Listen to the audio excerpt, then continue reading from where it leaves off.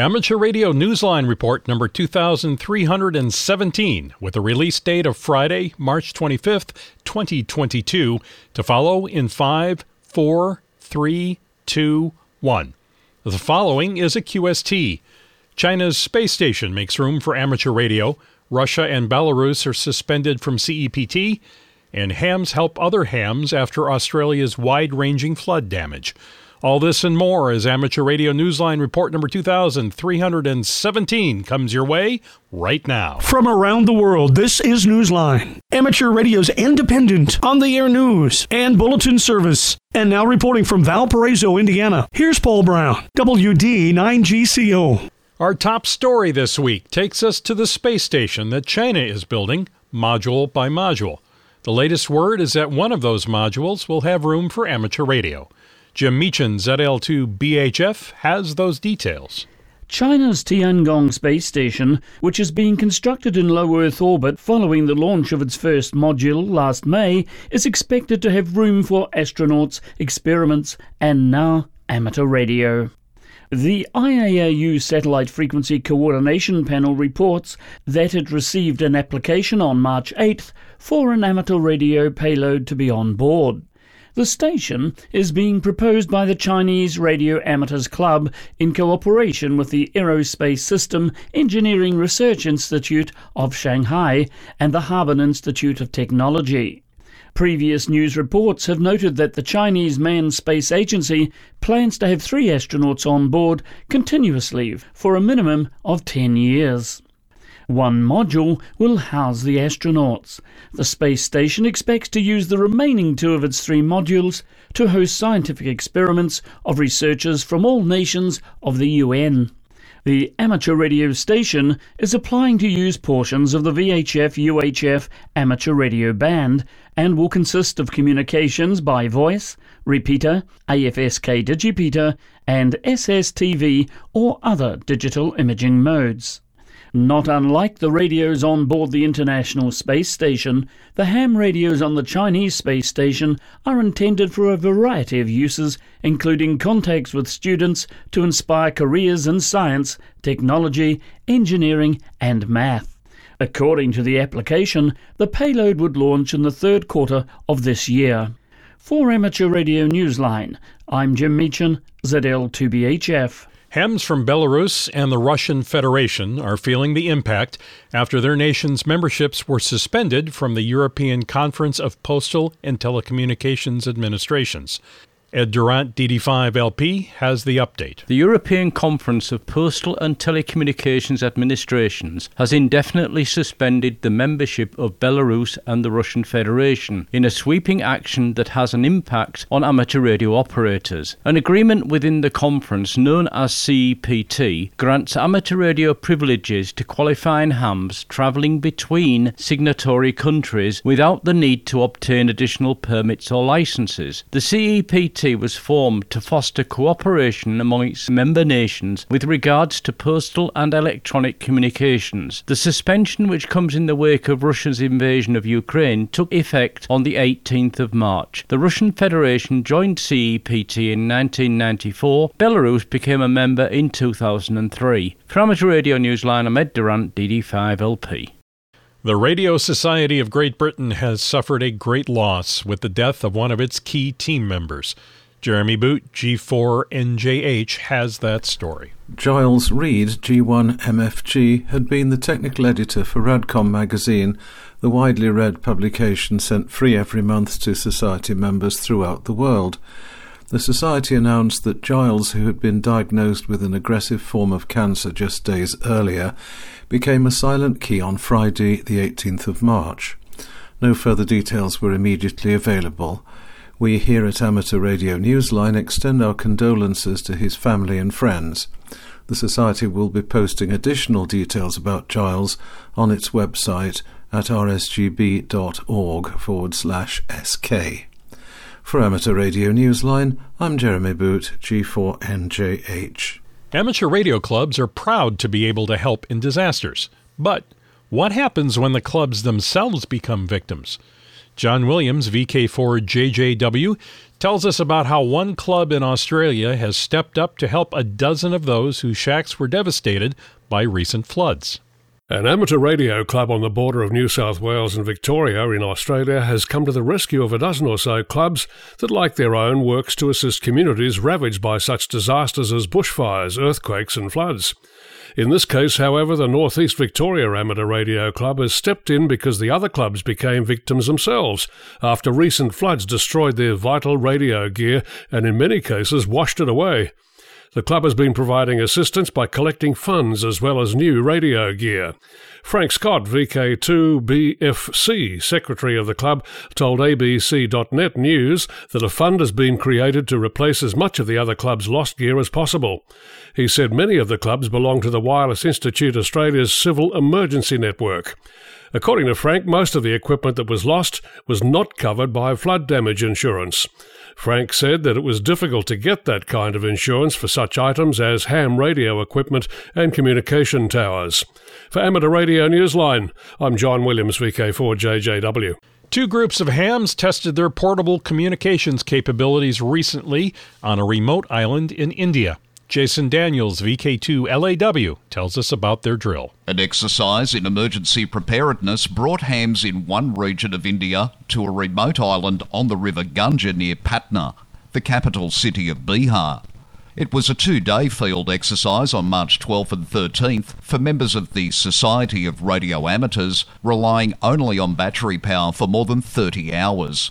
They were joined by operators from the Indian wave of amateur radio, VU2IWA, based in Kolkata, who, like the hams in Bihar, know that preparedness is essential in a region like theirs, which is prone to earthquakes and floods.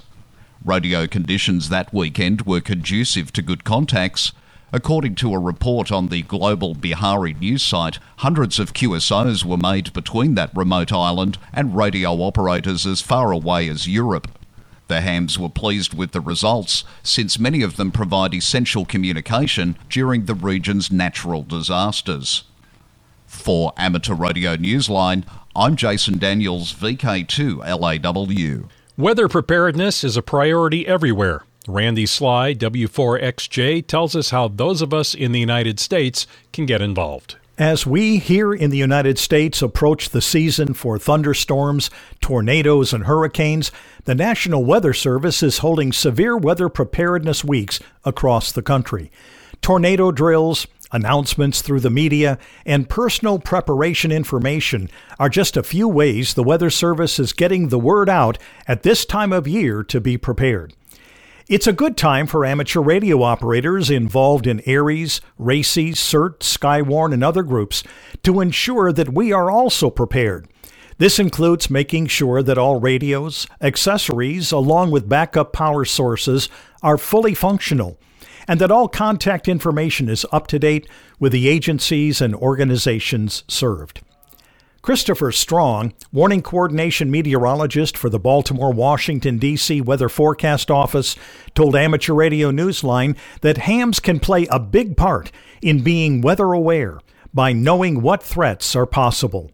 Hams should have a plan if extreme weather occurs. Strong said that during an event, operators are important as they actively gather impact data from their community and get that information back to the National Weather Service, which improves the accuracy of the notifications being issued. Over the years, the motto, "When all else fails, amateur radio," has proven true in many situations. This is not only due to amateur operators' readiness to serve, but our willingness to be prepared. For more information, go to weather.gov and click on Spring Preparedness. For Amateur Radio Newsline, I'm Randy Sly, W4XJ. It's time to think about the next generation of radio operators and appreciate their skill and dedication. Perhaps one of them will be the next recipient of the Amateur Radio Newsline Bill Pasternak Memorial Young Ham of the Year Award. Consider nominating an amateur radio operator who's 18 years of age or younger with talent, promise, and a commitment to the spirit of ham radio. Find application forms on our website, arnewsline.org, under the YHOTY tab. Nominations close May 31st. Time for you to identify your station. We are the Amateur Radio Newsline, heard on bulletin stations around the world, including the Butler County Amateur Radio Public Service Group's K3PSG repeater in Butler, Pennsylvania, on Tuesdays at 8 p.m. local time.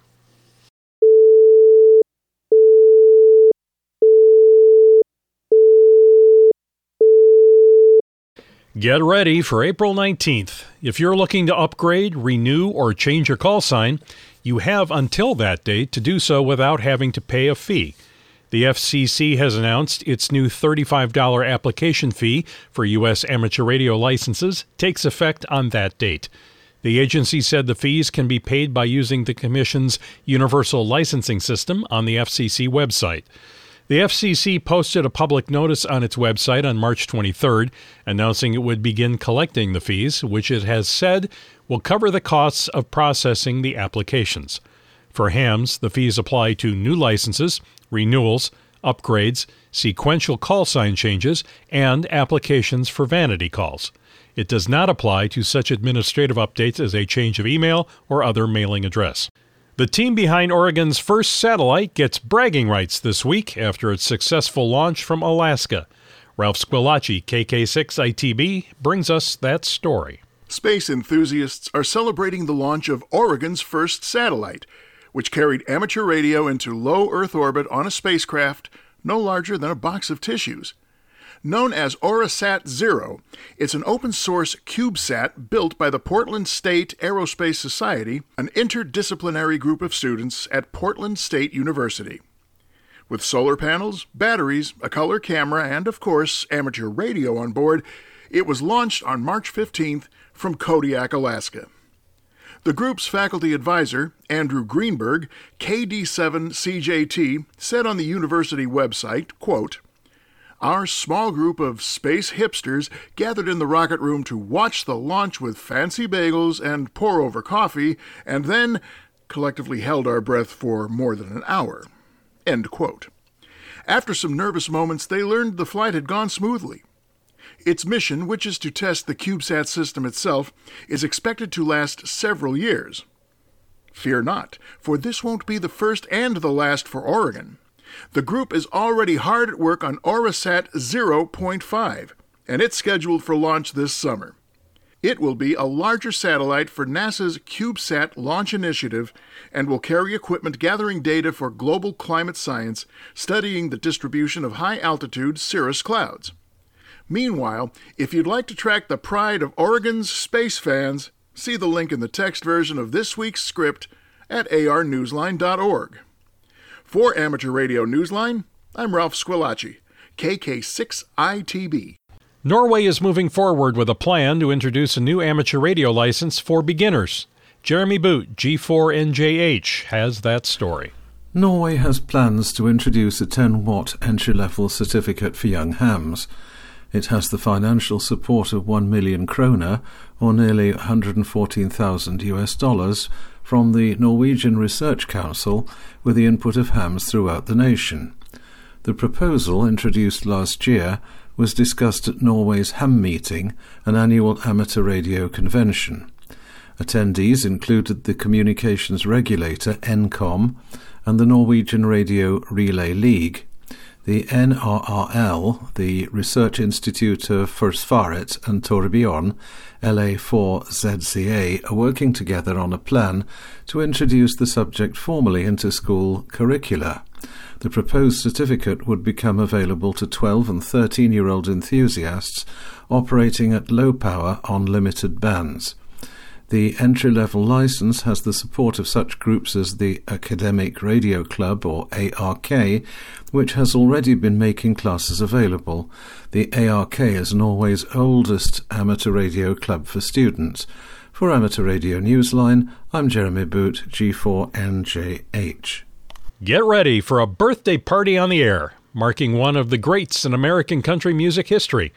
We hear more about this special event from Jim Dameron, N8 TMW. The Amateur Radio Service Club of Paintsville, Kentucky, will be operating a special event station from the birthplace of country music star Loretta Lynn in Butcher Hollow, Van Leer, Kentucky, commemorating her 90th birthday.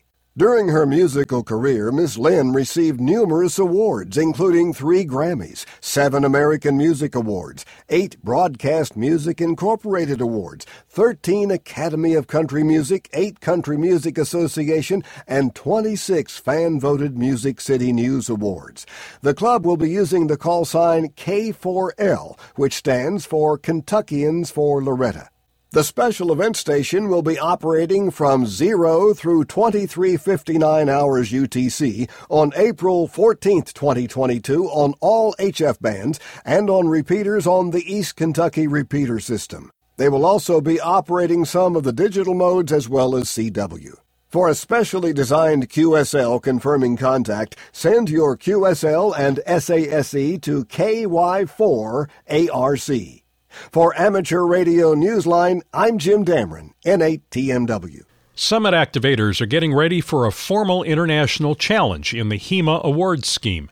Ed Durant, DD5LP, brings us that report. Few challenges are too tall for radio operators who are accustomed to conquering and activating summits. So when Summit radio enthusiast Rob, G7LAS, suggested to his fellow activators that they participate in an international HEMA Summit Day on Saturday, April 2nd, they jumped on board. Activators from around the world have committed to operating on that day to get as many other summits in their logs as possible. Others have pledged to be enthusiastic chasers. Activators will especially be looking to grab contacts between HEMA summits in the recently added associations. To qualify for the HEMA award scheme, summits must have a prominence between 100 and 150 metres over the surrounding terrain. Details of the HEMA award scheme can be found at the internet address given in the text version of this script at arnewsline.org. For Amateur Radio Newsline, I'm Ed Durant, DD5LP. In the world of DX, the 3Y0J Bouvet Island DXpedition has put out a QST in the hopes that the team can add a radio operator from North America focusing on single sideband. Co-leader Ken, LA7GIA, wrote in a posting on the team's Facebook page that the physical challenges during the DXpedition and the 10-day sail in early 2023 will be intense. The team guarantees pile-ups, but no showers for 3 weeks. The team members are expected to pay a minimum of $20,000. Interested? Send an email to info@3y0j.no. For our final story, we hear about a group of university students in Pennsylvania who were just as happy when their weather balloon launched as when it burst. Cell MB KB3TZD has their story. The morning fog covering Philadelphia burned off just in time for the triumphant launch of the latest high-altitude weather balloon of the Villanova University CubeSat Club.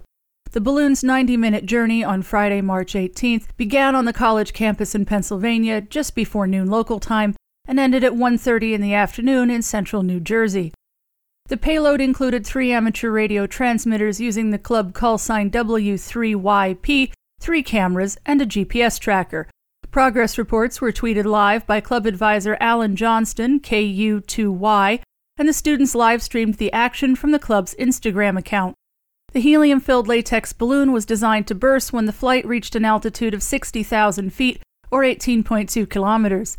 The payload was outfitted with a parachute, which returned it to Earth for successful recovery by the students. For Amateur Radio Newsline, I'm Cell MB, KB3TZD.